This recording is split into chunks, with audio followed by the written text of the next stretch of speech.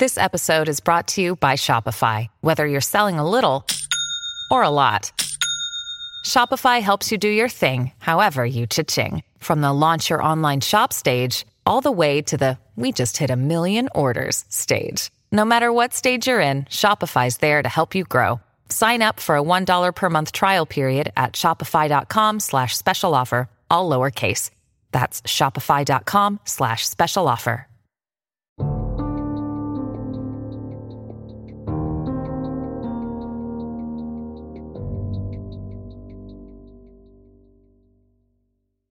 Hey, yo, it's Crystal. And it's Samantha, and this is Seriaholic Sisters. True crime shit. Hey, girl, hey. What is up? Well, it's been a rough week. It's been a rough week. Work was stupid because COVID cases are so way up right now. Like, it was exhausting. They are. I mean, everybody knew they were going to rise with the holidays, which it's fine. Like, I'm not worried about that. I'm just worried about it's so exhausting at my work because we're literally trying to test like hundreds of people a day. And we just can't do it. It's insane. I give props to all of the medical staff, period. Everyone wants to sit back and throw awful shade at them, but they put up with the most bullshit for sure. It's been a rough week. And then it got rougher because I got sad news about my pupper that I don't really want to talk about, but he'll be okay. It's just going to be rough for a little bit. So anything good going on with you? Should we try to be like, okay, it's New Year's Eve today as we record. So it is New Year's Eve today. We need to try to think of something positive to go into the new year with, right? Should we do that? Yeah. What's your positive thought that you're gonna do? What your bullshit no drinking for a month? Well, it's not positive, and it's not just no drinking. That's what I said. I said, ew. Me and our brother Michael are doing Whole30 for the month of January. So it's not just no alcohol. It's no alcohol, no dairy, no cheese, no sugar, no carbs. Basically, I can eat meat and vegetables, and I'm going to be a real treat to be around. Yeah, I don't understand why you guys agree to do things like that to yourselves. When I told my husband about it, he was like, why are you punishing us? I'm like, what are you talking about? You guys don't have to do it. It's just me. And he's like, no, you're punishing us. You expect us to be around you when you have no alcohol and no coffee because you don't drink black coffee. You have your creamer in it. And I do love my creamer, but I'm going to there is dairy-free creamer. I saw that. So that's my New Year's thing that I'm doing, and we'll see how long that lasts, but whatever. Any good positive thoughts for you going into the new year? I'm actually going, not that it's a big thing or anything, but we're going to try the whole, we wrote down specific amounts, like random amounts of money on envelopes. Oh yeah, I've seen that. That's not a bad idea. I should absolutely do that too. We're actually starting it tomorrow, and it's going to be, you put it in, like you put money in every week, not every day, but every week you put a certain amount, and it's just random. Like we wrote random numbers on envelopes. This is to go into our savings and it's just like whatever random thing we want to do. If we want to do a random trip or something like that, then like this money would be used for the random trip.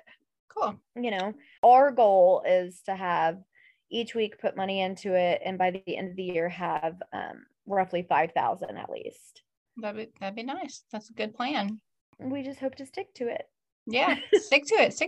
You just gotta put it in once a week. It's not every day, so that should be easy, right? And last year we did, not like this 2021, but 2020 we did like the $5 thing, where you don't spend your $5 bills and you keep them all. But the problem is I never have cash on me, so it didn't go well.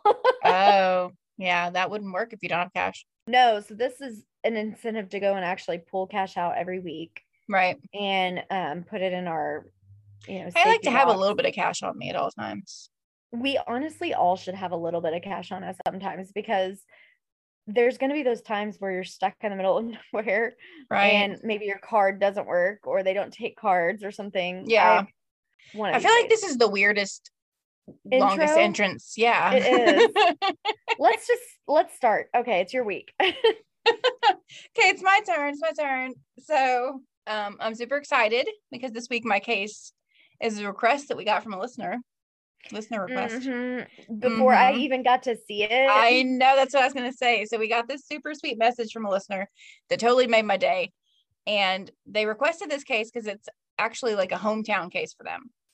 Mm-hmm. And then when we got the message, I just happened to see it first. I think you were like cooking dinner or something. Yeah, I wasn't even around my phone. And then all of a sudden I pick up my phone like 5 minutes later. Because I texted you. I immediately sent you a dibs text.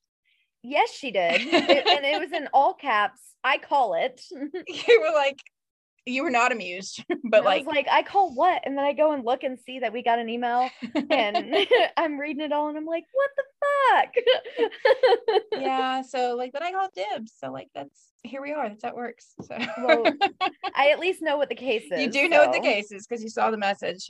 So this week I'm talking about the kidnapping and murder of Polly Klaas. Now, while researching this one, it was especially rough and depressing for me to research because it's about a 12-year-old girl. And as of last week, I now have a 12-year-old daughter. And so I couldn't help but like, just think of her the whole time that yeah. That actually happens a lot in some of these cases that have kids. It just makes me, it's awful to think the worst, but I know what you mean because as a mother, you just can't help but put your own kids into those situations. I know. It's always heavy covering all the cases that we do, but so much more for me for the children cases, and especially when it's so relatable. There was one that I heard, the case that I've heard that hit me the hardest. I think it was a Morbid episode that did it. And like, I seriously just like bawled in the car the entire time because it was about this little girl named Maddie Clifton. And she was like, I think 8-ish when she got murdered. And at that same time, when I was listening to it, Danielle was that same age. Mm-hmm. And they were so similar the way she described them, like just like a headstrong tomboy. I was like, oh, I could not. So I'm just going to go ahead and get into it, I guess. Okay. So let's do it. Let's get all depressed. Let's do this. Because this hasn't been a depressing enough week. All right. So in Petaluma, California, on Friday, October 1st, 1993, 3 junior high girls were super excited to be having a sleepover. So 12-year-old Polly Klaas hosted the sleepover at her house with her 2 friends, Jillian and Kate, who were also 12. I'm not going to like say their last names and everything because I don't think that's necessary. Like they've been through enough. So we're just going to call them Jillian and Kate. So they're at Polly's house. They're hanging out. They're having a great early 90s sleepover. They're like playing Nintendo. 90s. Yes, playing Nintendo, playing board games, listening to music. They were like trying on different costumes because it was going to be Halloween that month. So they're trying to figure out what they're going to be for Halloween. And they're just like hanging out and chilling, having a good time. At around 9:45 that night, Polly's mother, Eve, came in and asked them to try to keep the noise level down. So she had a history of migraines and she happened to be having a pretty bad migraine that night. So she told him, she's like, oh, can you just like keep it down a little bit? I'm going to turn in for the night. So she took her prescription migraine medicine that she had and she went to her room to try and get some rest. Now, anyone that has ever been around 12-year-olds knows that if they're together, they're most definitely going to get loud and rambunctious, especially if they're having a sleepover. And anyone that suffers from migraines knows that that is not going to help a migraine. I don't have migraines, but I know you have a history of it. Oh, yeah. Not a good time. It's not a good time. So I've heard. It's like everybody in our family, except for me, basically. You, Mom, both of our brothers have always had these migraines like forever. Dad doesn't have them either. Right. It's just me and Dad. Yeah, but they're like weird because we have like stroke-like symptoms. Like seriously, y'all do. Y'all like go like numb on one side. Yeah. Mm-hmm. It's crazy. Can't move, can't talk, can't like think straight, can't do anything. It's awful. Yeah, it's not fun. It's not a good time. So Eve has a history of migraines. Like she has this prescription medicine for it. So she takes her medicine. She goes to her bedroom, which was directly across the hall from Polly's. And she's like, okay, like I agreed to have these girls over. I know they're going to be all Cyndi Lauper about it and just want to have fun. So I'm going to try to nip this migraine in the bud and take my meds. I'm going to go lay in a dark room and hope it subsides pretty quickly. There was no way that she could have prepared for what was going to happen, not even an hour later. Which is even more awful because you just doped up. You didn't dope up like right. Oh, no, I was like, oh bad. Yeah, but no. I mean, you literally just took medication that is supposed to be almost like a pain reliever. Right. So for sure. lot of, and especially strong migraine medicine, it's not like popping ibuprofen. Right. Usually it can knock you out. Yeah. See, I don't have migraines at all, but I feel like if I did and it was just me watching my kid and a couple kids. They were having like sleepover. I wouldn't take it. I don't think I would take it, which I'm not blaming her or anything. No, but I don't think I would take it. I think what I would actually do is be like, hey, let's call your parents and reschedule, because I literally cannot. I would either do that, or it would be thank God I'm married and have a husband, because right. So you're going to be right here. Her and Polly's father were actually like separated, not together at the time. So it was just her at the house with the girls. So at around 10:30, an intruder would enter Polly's room holding a knife. At first, Kate and Jillian thought it was like some kind of joke, like maybe this was like an uncle or somebody that Polly knew that was just messing with them. Why would that be a joke? Right. Well, they didn't see the knife at first. They just saw this man walking in, and they're like, oh, she must know him. Like, he's walking in a room. But then they see the knife, and they see how freaked out Polly is. Like, she's clearly does not recognize this person. And so they're like, oh shit, this is real. The man told them if they screamed, he would slit their throats. He then cut the strap for one of the girls' purses, a pair of ballet leggings, and the cords from the Nintendo controllers to tie the girls up. He asked the girls whose house it was and who else was in the house. So Polly spoke up and told him that it was hers. She told him it was just them and her mother in the house. The man then told them that he wasn't going to hurt anyone. He was just looking for money. So Polly was like, okay, cool. There's some cash hidden in this jewelry box. Like, this is where the jewelry box is. There's cash in there. But he just like ignored her. He wasn't even trying to actually find cash.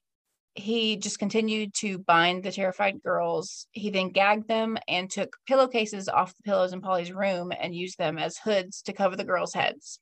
He forced Polly to get up and told Kate and Jillian to count to 1,000. And by the time they were done counting, that Polly would be back and this would all be over. He then took Polly class and disappeared into the night. Kate and Jillian somehow managed to free themselves. They ran across the hall, woke Eve, and told her what happened. And Eve immediately called the police, and they responded to the house within minutes. So Petaluma police knew they needed to act fast. They knew that when it comes to missing children, the first 24 to 48 hours are crucial to finding the missing child alive. Right. So they called the FBI for help. They're like, hey, we've got this missing kid. Like, we need to get on it. And investigators quickly went to work. So first, they ruled out the family members. When it comes to kidnapping cases, family members are the most commonly they're the culprits. And it's usually the separated. Right. It's usually one of the parents. Yes. So they looked into Polly's father. I kind of figured they would immediately have looked into him because they're separated. Right. So they immediately looked into him, but he was like quickly cleared. They're like, no, we need to keep looking. Him and Eve had separated and were not living together at the time of the kidnapping, but it was obvious that he had nothing to do with this at all. Right. He was clearly legitimately concerned with finding his daughter and getting her home safely. So after ruling out all of the family members, investigators realized finding Polly would not be easy.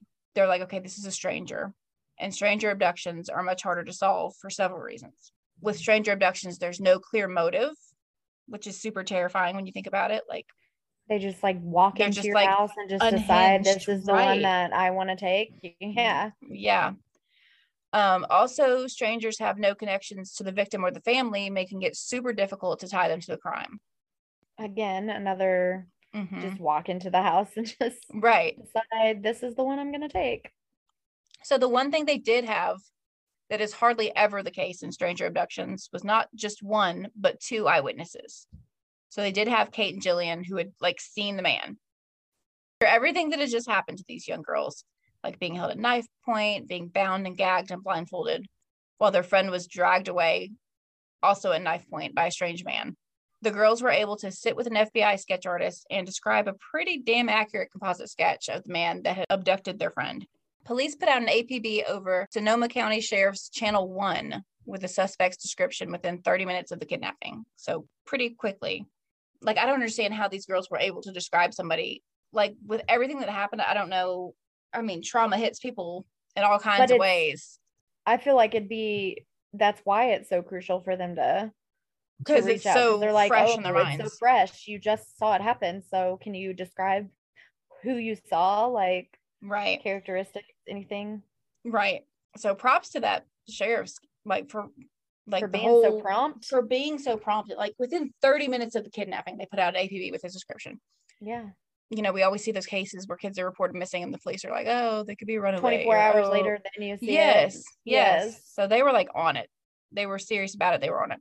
It does suck for larger areas. And with this being a smaller area, right. I'm glad that they were prompt about it. Within hours of the kidnapping, about 20 miles north of Petaluma, Shannon Lynch was on her way home from her babysitting job. As she was pulling out of her employer, Dana Jaffe's super long driveway, she noticed an unfamiliar vehicle stuck in the ditch on Dana's property. So she's got this big ass long winding driveway. She's leaving, headed home, and there's like some car stuck in a ditch on her boss's property. Then a man that she later described as a crazy man approached her car and tried to get her to get out of her car to help him. Yeah, she was like, hell to the no, and she drove off. Good for her. I would have been the same way. I would have looked at him and been like, yeah, hard pass. That's gonna be a hard pass, thank you. Once she got down the road, she stopped to call Dana, her boss, to let her know. She's like, hey, there's a creepy ass man on your property. You should probably call 911 because dude might be headed to your house. Right. So she good Dana. For her for also calling. I know, not just going home and being like, not my problem. Because that would probably have been me. No, I'm just kidding. I wouldn't have been that bad, but I would have been like, I probably wouldn't have thought about it until I probably got home. Right, until you got home. No, she thought about it quickly. She was like, I got to get somewhere and I got to call her. So I would have been driving, just bebopping around. Oh, glad I passed that guy. Like listening to Hit Me Baby One More Time or some shit like that. And then I pull up to the house and I'm like, oh shit, I probably should have. Shit. That's my bad, y'all. So then you're sitting here trying to call her and panicking and they don't answer and you're like, oh, I fucked up. Okay. So she calls Dana and Dana was like, hell to the no. And she grabbed up her young daughter and a baseball bat and she noped the hell out of there. She was like, we're not staying here. So on the way out of her long ass driveway, she passed the vehicle and the owner of the vehicle, a man named Richard Allen Davis. So she drove to a nearby gas station where she called police and was like, could you please come and get this shady ass guy off my property? So 2 deputies were dispatched to the property.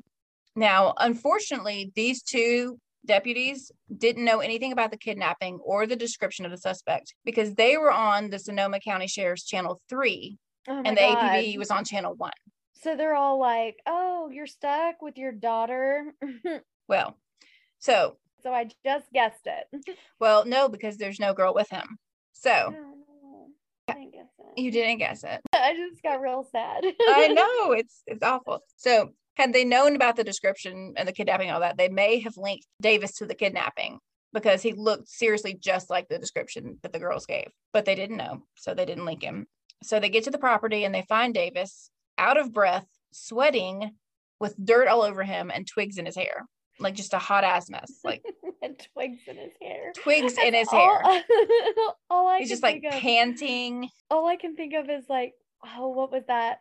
What was that movie? Without a Paddle? I barely remember that movie. When they're going and looking for lost treasure or whatever, and they're like hiking and yeah. I don't know. Anyways. He's out there, he's panting, he's out of breath. He's just a fucking mess. And he's like, cool, nothing to see here. It's cool. So he was like, yeah, I was just out here sightseeing and my car like swerved off the road and I got stuck in this ditch and I was trying to dig myself out.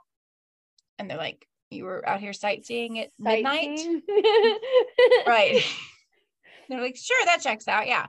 So they called a tow truck. They called a tow truck. They're like, we got you. We'll get you out. So while they're waiting on the tow truck, they noticed that Davis seemed super disheveled and he was like all gross and junk. And they're like, sir, have you been drinking? And he was like, no, of course not. And then he opened a beer in front of them and started drinking it. Oh my God. Yeah. They were like, bruh, what the hell? You can't drink like that in public and in front of us. Like, you got to pour that shit out. I haven't been drinking, but I'm real thirsty. Right. They're like, you have to pour that out. And so he did. They're like, okay, so we're just gonna like search your car a little bit, see what's going on, see how many beers are opened in your car. Like, I don't believe you were sightseeing at all. So they searched the car. They found no signs of anyone else or anything like that. And there was open containers, but since he wasn't driving when they got to the scene, because he was like already stuck in a ditch. How does that work? Right. Well, they couldn't get him on like a DUI or anything like that. And in that area, the open container thing wasn't an issue, I guess. Everything was like, oh, that's just not like a major crime, like a major thing that you can bring them in for. And I'm like, they're just like, you have to pour it out. Let me introduce him to a small southeast Kansas town. So the deputies went over to Dana, it's her property. And they're like, so if you want, you can place him under citizen's arrest for trespassing, and then we'll be able to take him in. Like, there's nothing that we can bring him in for. But if you want to like push this. There is something you can bring him in for. A breathalyzer, bitch. Right. It's 1990. They still have them then. So no, I think they did do a breathalyzer, and I think he passed. Like, he was under the limit. Okay. And he passed it. Okay. So I was like, the fuck? Right. There's a lot of different things you can do. There's so many things you could do, I feel like. So she was like, okay, so how does that work? And they're like, well, you would just have to like walk up to him and tell him you're placing him under citizen's arrest for trespassing. And then we would cuff him and take him in. And she's like, so you want me to walk up to this crazed drunk man and fake arrest him, except not really fake arrest him, because he'll actually go to jail, but then he'll probably get out pretty quickly. And he knows where I live because he's like on my property right now. Yeah, no, thank you. I'm good. Hard pass again. Right. Hard pass. So they ran his license and his plates, but with the equipment that those deputies had on them, they were only able to run like a driving record, not a criminal record. So no warrants or other flags came up. He didn't have any like bad driving record thing. So they had no choice but to let him go. So when the tow truck came, they were like, toodaloo. I mean, they had a choice. You always have a choice. they had a choice. They could have thrown him in the drunk tank. I mean, because honestly, even if you passed a breathalyzer, they could have done a field sobriety test as well. Right. I don't think he would have passed that shit. No, he wouldn't have. They could have easily said that he didn't pass when he did pass too. And they could have thrown him in the drunk tank for 24 hours. They were just like, this guy's gross and I don't want to deal with him, I think. Clearly they were like, nah, I just don't feel like doing the paperwork. It's so much paperwork and just that comes to this. It's not like he's gonna be driving because the tow truck's gonna come. So correct. Which again, I get it. It's a call. It really is. It's your call when it comes to stuff like that. Oh, he passed a breathalyzer. He's not a danger. I mean, he doesn't have a vehicle now. He's gonna have to go get it out of the tow. Right. So he's gonna pay more money to pull it out of the tow than it is to freaking keep him. So we'll let him go. Do you got a ride? Sure. Yeah, sure. Okay, cool. Well, we'll see him.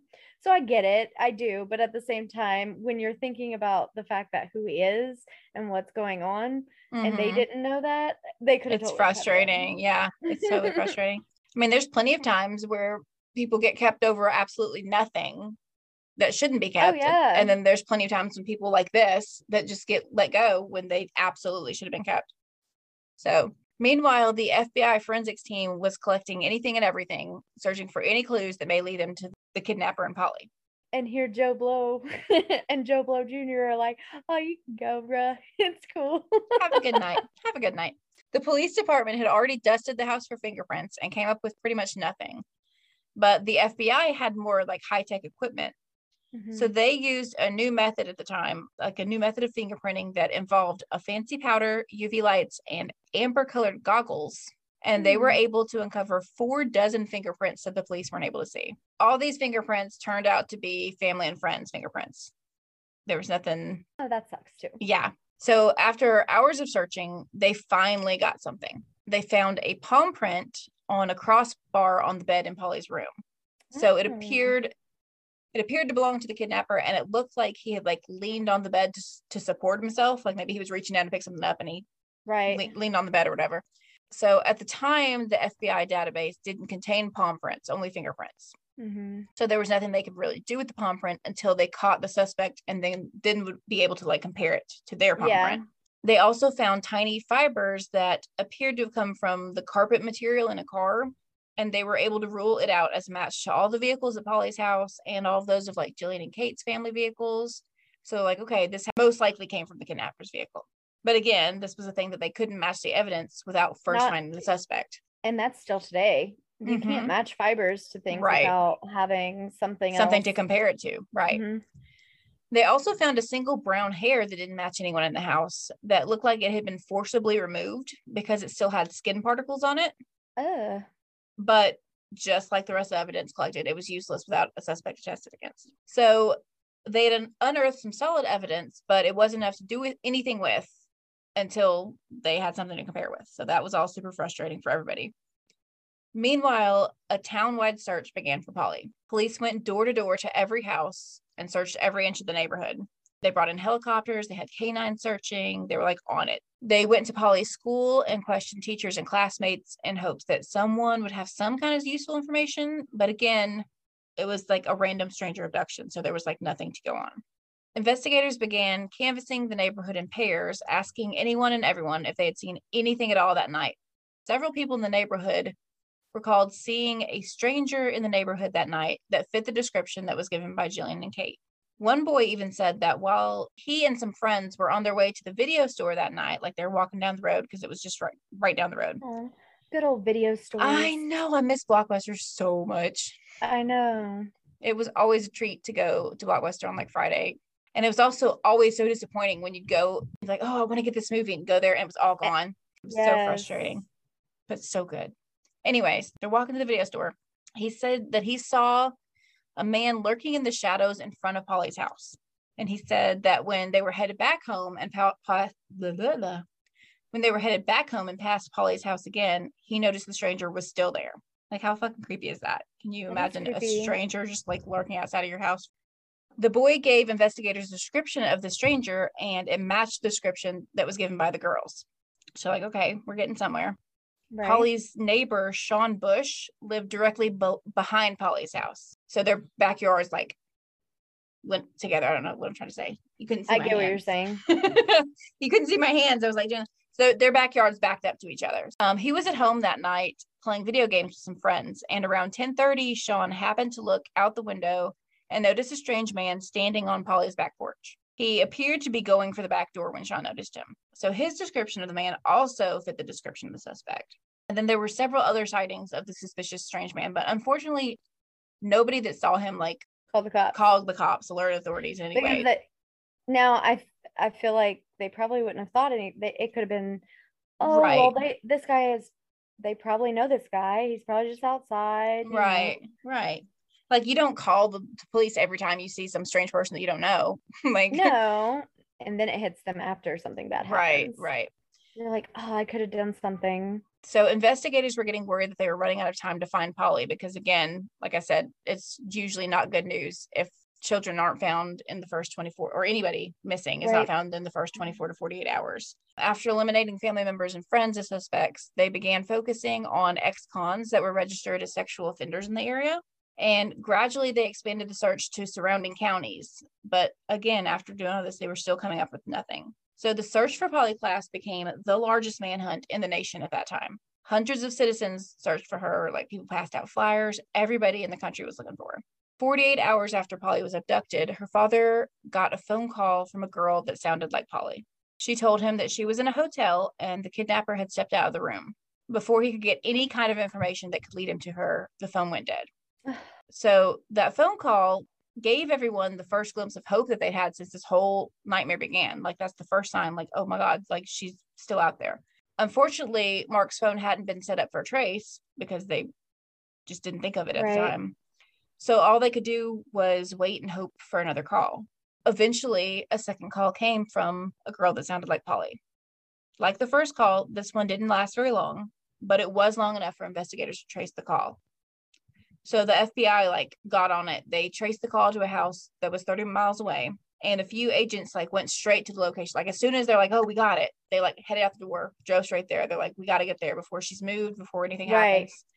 So they get to the house, they raided the house, and they quickly realized that something wasn't right. The house was filled with what appeared to be a normal seeming family. Like, it was just a house with a family. There was no sign of Polly or her abductor anywhere.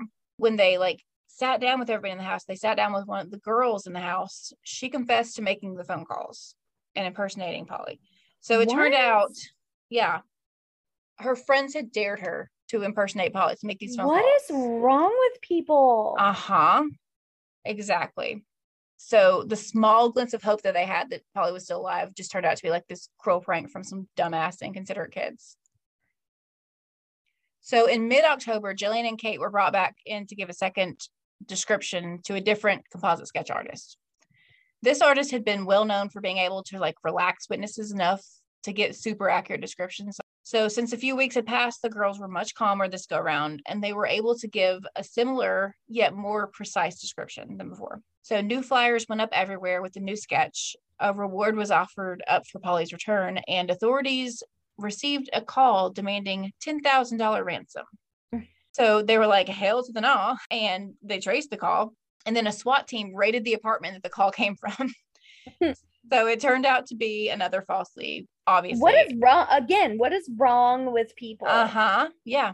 Because like this happens more often than people realize. Like, right. We say it. I've said it. Fucking stupid. You're wasting freaking resources and time. Mm-hmm. And I hope you feel like goddamn garbage every single time that it ends up with a victim that it turns up dead because you guys are fucking idiots. Yep. If you don't know anything, then don't say anything. It's not a funny prank. It's not going to get you a reward. All it does is waste time and resources. It's not cute. It's not cute. So 20-year-old James Hurd had made the call demanding the ransom and was arrested for attempted extortion and posing as a kidnapper. Good, which I did not know was a charge, but cool. I'm glad it is. Little bitch ass. Bitch ass bitch. So where am I at? I lost my place. There was like a big long rant that I typed out because I also got angry about the same thing that you were just talking about. Okay, a letter from Even Mike to the kidnapper was published in the San Francisco Examiner on October 17th. Correction, his name's Mark, not Mike. And it was just gut-wrenching to read. Like, it's so freaking sad. So they wrote, quote, "Whoever you are, wherever you are, please return Polly to her family. She belongs here. We miss Polly so much. We miss the twinkle in her eyes and her sweet humor. We long to see her beautiful smile and hear her musical voice." They also addressed Polly in the letter, saying, "Our darling, if you can read this, please know that your mommy and daddy love you so much, and we will continue to search for you until we can hold you in our loving arms again." Like, fucking ruin me. So sad. Fucking ruin me. The search for Polly continued on. Police and task forces worked tirelessly day and night, rain or shine. They had a 24-hour operation going. Like, the Navy even joined the search. Everybody, thousands of people across the country, everyone's looking for Polly. People held candlelight vigils in her honor and wore lavender ribbons for Polly because that was her favorite color. So nearly 2 months after the kidnapping, there was finally a break in the case. On October 28th, 1993, they received a call from Dana Jaffe. Remember her? Mm-hmm. Dana had been out checking her property because she'd just gotten a bunch of trees cleared, and she was out there checking the progress. She led deputies to the clearing where she found a few suspicious items scattered around. So she knew all about Polly's case, and when she initially saw the items, she had a feeling that they may somehow be tied to her. So in the clearing, there was a cut piece of silk cloth that looked like it had been fashioned into a hood. There was a couple of strips of packing tape, a pair of young girls' tights that had been tied into a knot, and what seemed to be human hair tangled into the knot. She told deputies about that night a couple months ago when her babysitter noticed a trespasser. Mm-hmm. And she called it in. She's like, so she literally has all of that. Mm-hmm. Right. She's like, you can check on it. This happened. It was a couple months ago. I think it was around that time. It happened to be the same night. She didn't know that. Yeah. But she's like, this happened, and it happened pretty close to this area where all these items are. So you should probably look into that. So the deputy called the Petaluma Police Department, who arrived on the scene pretty quickly. After the evidence was collected, they began searching all of the nearby roadsides for any signs of Polly. Authorities got with the Sonoma County Sheriff's Department, which was the area that Dana's house was in. Right. So they could get the full report from the night that Dana called that in. And they learned that the man was named Richard Allen Davis. They also learned that he had recently been paroled for an 8-year sentence for kidnapping. Imagine that. In 1976, he had been arrested for robbery, kidnapping, and assault with the intent to commit rape. In 1978, he had been arrested for another kidnapping and a few counts of assault with a deadly weapon. In 1984, he was arrested for kidnapping, assault with a deadly weapon, and armed robbery. So, like, clearly this dude is, like, bad news bears. Like, he's not a good guy. They looked into him a little more and realized that his mother lived in Petaluma, giving him a reason to be in the area of Polly's house. They also realized that his mugshot matched Kate and Jillian's description of Polly's abductor. Oh my God. So they literally fucking had him that same night. I bet they were super pissed at those. I'm sure they were. I cannot even imagine. So after sending the items found on Dana's property to forensic investigators, they matched some cut fabric found in Polly's room the night of the abduction to the cut fabric that they had found on the property. Like, not only was it the same kind of fabric, the cuts and tears and the fabric tangibles all like matched. Lined up perfectly like a puzzle. Like, it was clearly the same thing. So investigators were like, okay, it appears Polly was on Dana's property after her abduction. And we know for a fact that Davis was on her property, but we don't have enough evidence to make an arrest on him. Like, that's all we have. Also, if Polly was on the property, where is she now? Exactly. Right. And he did not have her in the vehicle because they searched it. Where did he put her? So they're like, this is super frustrating, but we feel like if we're able to bring him in and question him, we can probably get some details or maybe even a confession out of him. How are we going to get him in here? Well, it turned out Davis had some outstanding warrants for breaking parole and DUI. So they're like, cool.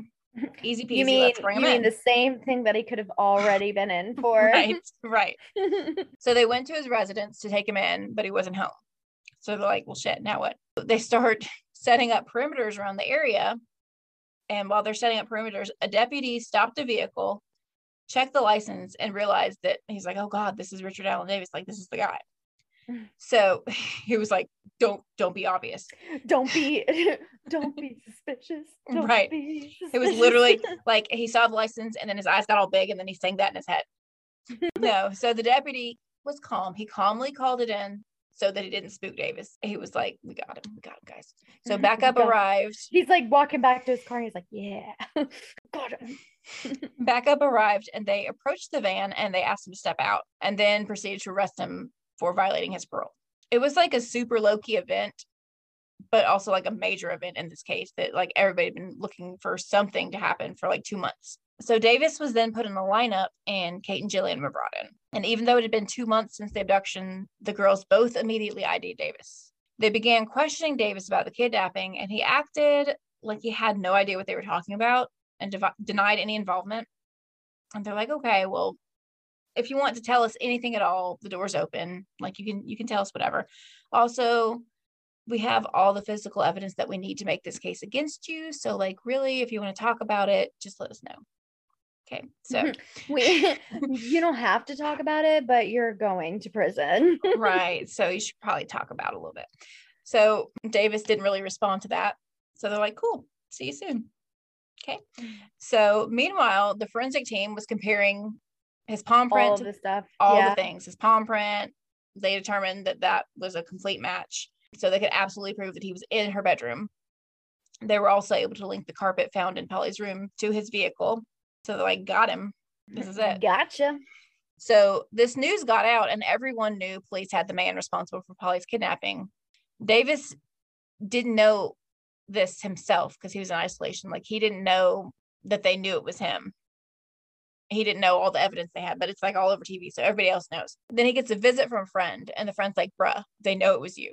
Like, you should tell them where the missing girl is if you want to like lessen your sentence or something, because they got you.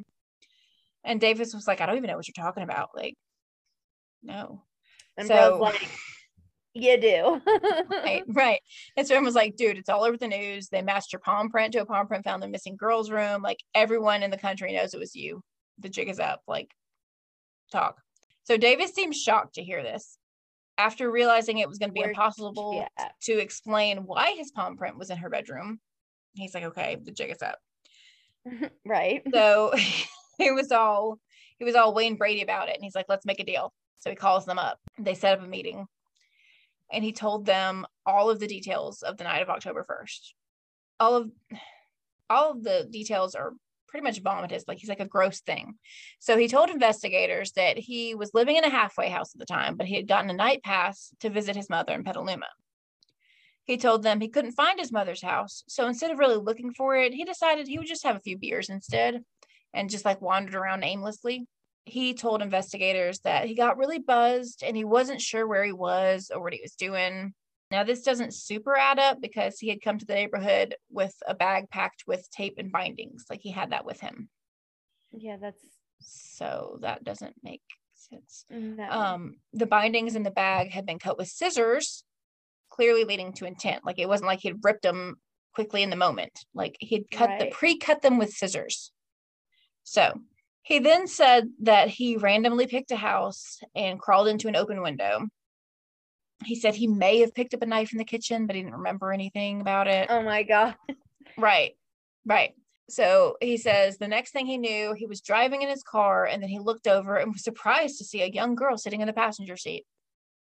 He said that she was complaining that her hands were tingling and going numb. So he loosened the bindings that were around her wrists, and he kept driving, wondering what he had done and what he should do next. That's when he drove off the road and got the car stuck on Dana's property. He told them when he realized the car was like stuck, he got Polly out and he carried her up an embankment about 30 yards away, because that would be super suspicious if he had like a tied up girl in his car and somebody came by to help. He told them that he planned to leave her there until he could figure out how to get the car out. And then the rest of his story that he told them actually matched up with all the witness accounts from that night. After getting pulled out, Davis said he drove off. Like, so his truck didn't even get towed. The tow truck just came and pulled him out. Oh, that's not right. Right. They just came and pulled him out because he was just a guy stuck on the side of the road. He just needed some help. So tow truck pulls him out. He drives off, waits 15 to 20 minutes, and then goes back to get Polly because he's like, oh, they should be gone by now. After getting Polly back in the car, Davis said he drove around for a while until he realized he would have to get rid of her. So he told investigators that he had strangled Polly to death and then buried her body in a shallow grave right off of Highway 101. And then he led investigators right to her body. Oh, no. Yeah. Like a literal piece of shit. I mean, I knew that she didn't make it, but... Right. And that she was just having a sleepover with her friends. She was like in the safety of her own home. Oh my God. That's fucking terrifying. Right? Also, my kid is that age and he's got a friend over right now. Bitch, shut all your windows, lock all your doors. I mean, I do that every night. I know. I'm a freak about it. You already know. Yes. I'm like your husband, and we go back and we relock them 5 times before we go to bed. Have like major OCD about that kind of shit, which I'm not complaining about because I'd rather be like that than just leave the fucking door open and some stranger come in and kill us all. Yeah, like I'm weird. And we've got cameras and all that good stuff. We have cameras, too. Yes. We have all that fun stuff. Because and the world is crazy. And if you think we only have cameras inside, we have them outside and we have them hidden. So good luck trying to find them all. And we both have big dogs. So there. Yeah, my dog wouldn't even let you in the freaking door. So good luck. Yeah. Mine is a baby and he would just be like, pet me. Oh, my dog can hear you walk on the sidewalk and would be at the door. Your dog's psychotic, by the way. He is a very good protector, and he's a good boy. In fact, all I have to do is say Shadow get, and he'll go. I was like, don't say it right now, he's gonna get something. That's all I have to do. Yeah. Oh, there's somebody on my sidewalk. Oh, it's midnight. Get. Yeah, no, if you walk into my house unexpected and Jax is in the room and sees you, he's gonna walk over like with his entire ass just wagging and lay down in front of you hoping you'll pet him. Mine is super freaking obnoxious sometimes too, because we have 2 cats, and so he doesn't hate cats, but he does not like the cats outside. Like our neighbors have our neighbors feed random stray cats, and so there's a bunch of them. There's like a huge stray cat problem in your city. I've heard, like, it drives me You've insane. talked about it. Mom's talked about it. I've even seen, like, because I follow your town's Facebook page, I've even seen like things about it on there. Like, it's a huge problem apparently. It drives me insane. But my dog has literally woke us up at like 3 o'clock in the morning because one of the cats Speaking of him, hey, Shadow. And you want to know why he's barking? Because our entryway door is closed between the entryway and the living room. Mm-hmm. And clearly somebody just either walked outside or came inside. So he's not happy. He's growling, like deep growling right now. Oh, I can't hear him. So yeah, break into our houses, bitch. No. But yes, no, that's terrifying. So she was just in the safety of her own home. Fucking Weasley ass, nasty motherfucker just breaks in and yeah.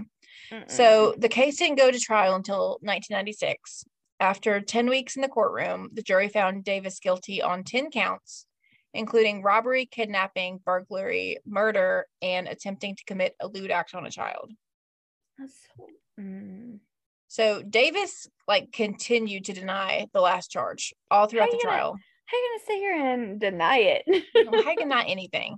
You literally just told them everything. After his conviction, this motherfucker, I'm gonna post a picture of it. Yeah, I want to see. They're like, you've been found guilty of all this. He flipped off the entire courtroom. Classy. Bro, you can be mad all you want. Classy. Right. You did this. Later, at his formal sentencing, this bitch read a statement he had written, literally just taunting Polly's father. He said that just before he killed Polly, her last words were, "Just don't do me like my dad," insinuating that her father had been sexually abusing her. Oh, what a fucking piece of shit. What a fucking piece of garbage. So this accusation had never been made before. Her father has always been described as a loving father to Polly by everyone that knew them, including his ex-wife, Polly's mother, Eve.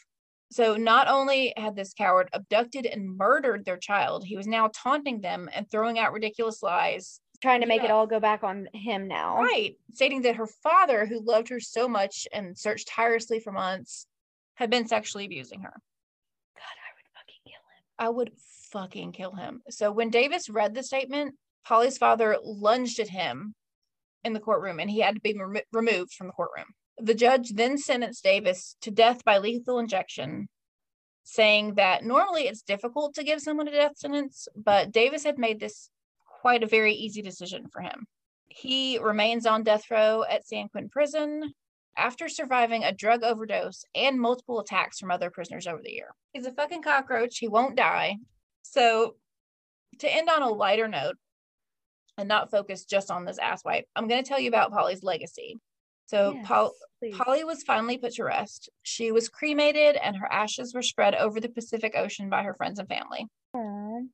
Her father, Mark, became a child advocate and established the Class Kids Foundation, which is a foundation dedicated to finding missing children. And he has made himself available to parents of kidnapped children across the nation. 5 years after Polly's murder, a performing arts center was named in her honor in Petaluma. So Polly, growing up, she loved theater and performing arts. Right. And I saw several accounts from classmates and teachers talking about how talented she was and how she was a literal shining star on stage. They were she was just amazing. Sadly, the theater closed in 2000 due to lack of funding. Aww. But in May of 2021, they posted that a renovation of the building was said to be expected to be completed close to the end of this year. And they were planning on opening it back up. So good. If anybody wants to, you can donate to this cause if you go to polyclass.org. There's also a ton of resources on this website for missing children, parents of missing children. Oh, it's doing something weird.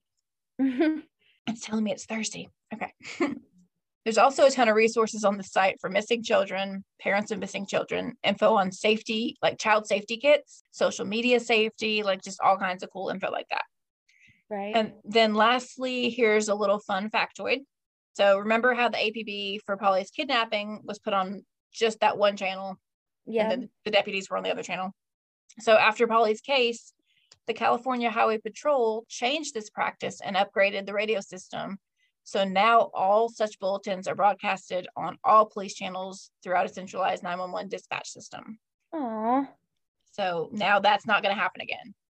Good. So it's crazy super bummer that happened to her. Like, that's just like the wrong circumstances that just happened. But it did lead to, it's not going to happen to anybody else. So some good things came from this horrible, awful thing. So that is the super bumming, heartbreaking case of the kidnapping and murder of Polly Klaas. So sad. So freaking sad. And that's that on that. All right. Well, you guys know the drill. Follow us on all the stuff. I heard a weird sound in my headphones. No, you heard my dryer beeping. Oh, I was like, what the fuck is that? All the noises in my house tonight. There's okay. So many noises happening. There's kids running, there's dogs barking, there's dryers beeping. It's just a bustling house you're in. Soon there's going to be a pizza man showing up. That was not who was here. Oh, fun fact. I just learned in my town, rumor has it, we're going to get a pizza place that delivers. Nobody delivers to my house. Oh, really? The entire time my children have existed in this world, they've never encountered delivery ever. That's so weird. Because we live so far out, and it's not even that far out from places, but they don't deliver here. So that's weird. Excited about that. So yeah, back to the food talk. All right. Well, so let's be awkward. Okay. I'm thinking somebody entered your room, a small child. Somebody entered my room. Let's be awkward. Let's be awkward. Okay, bye. Bye.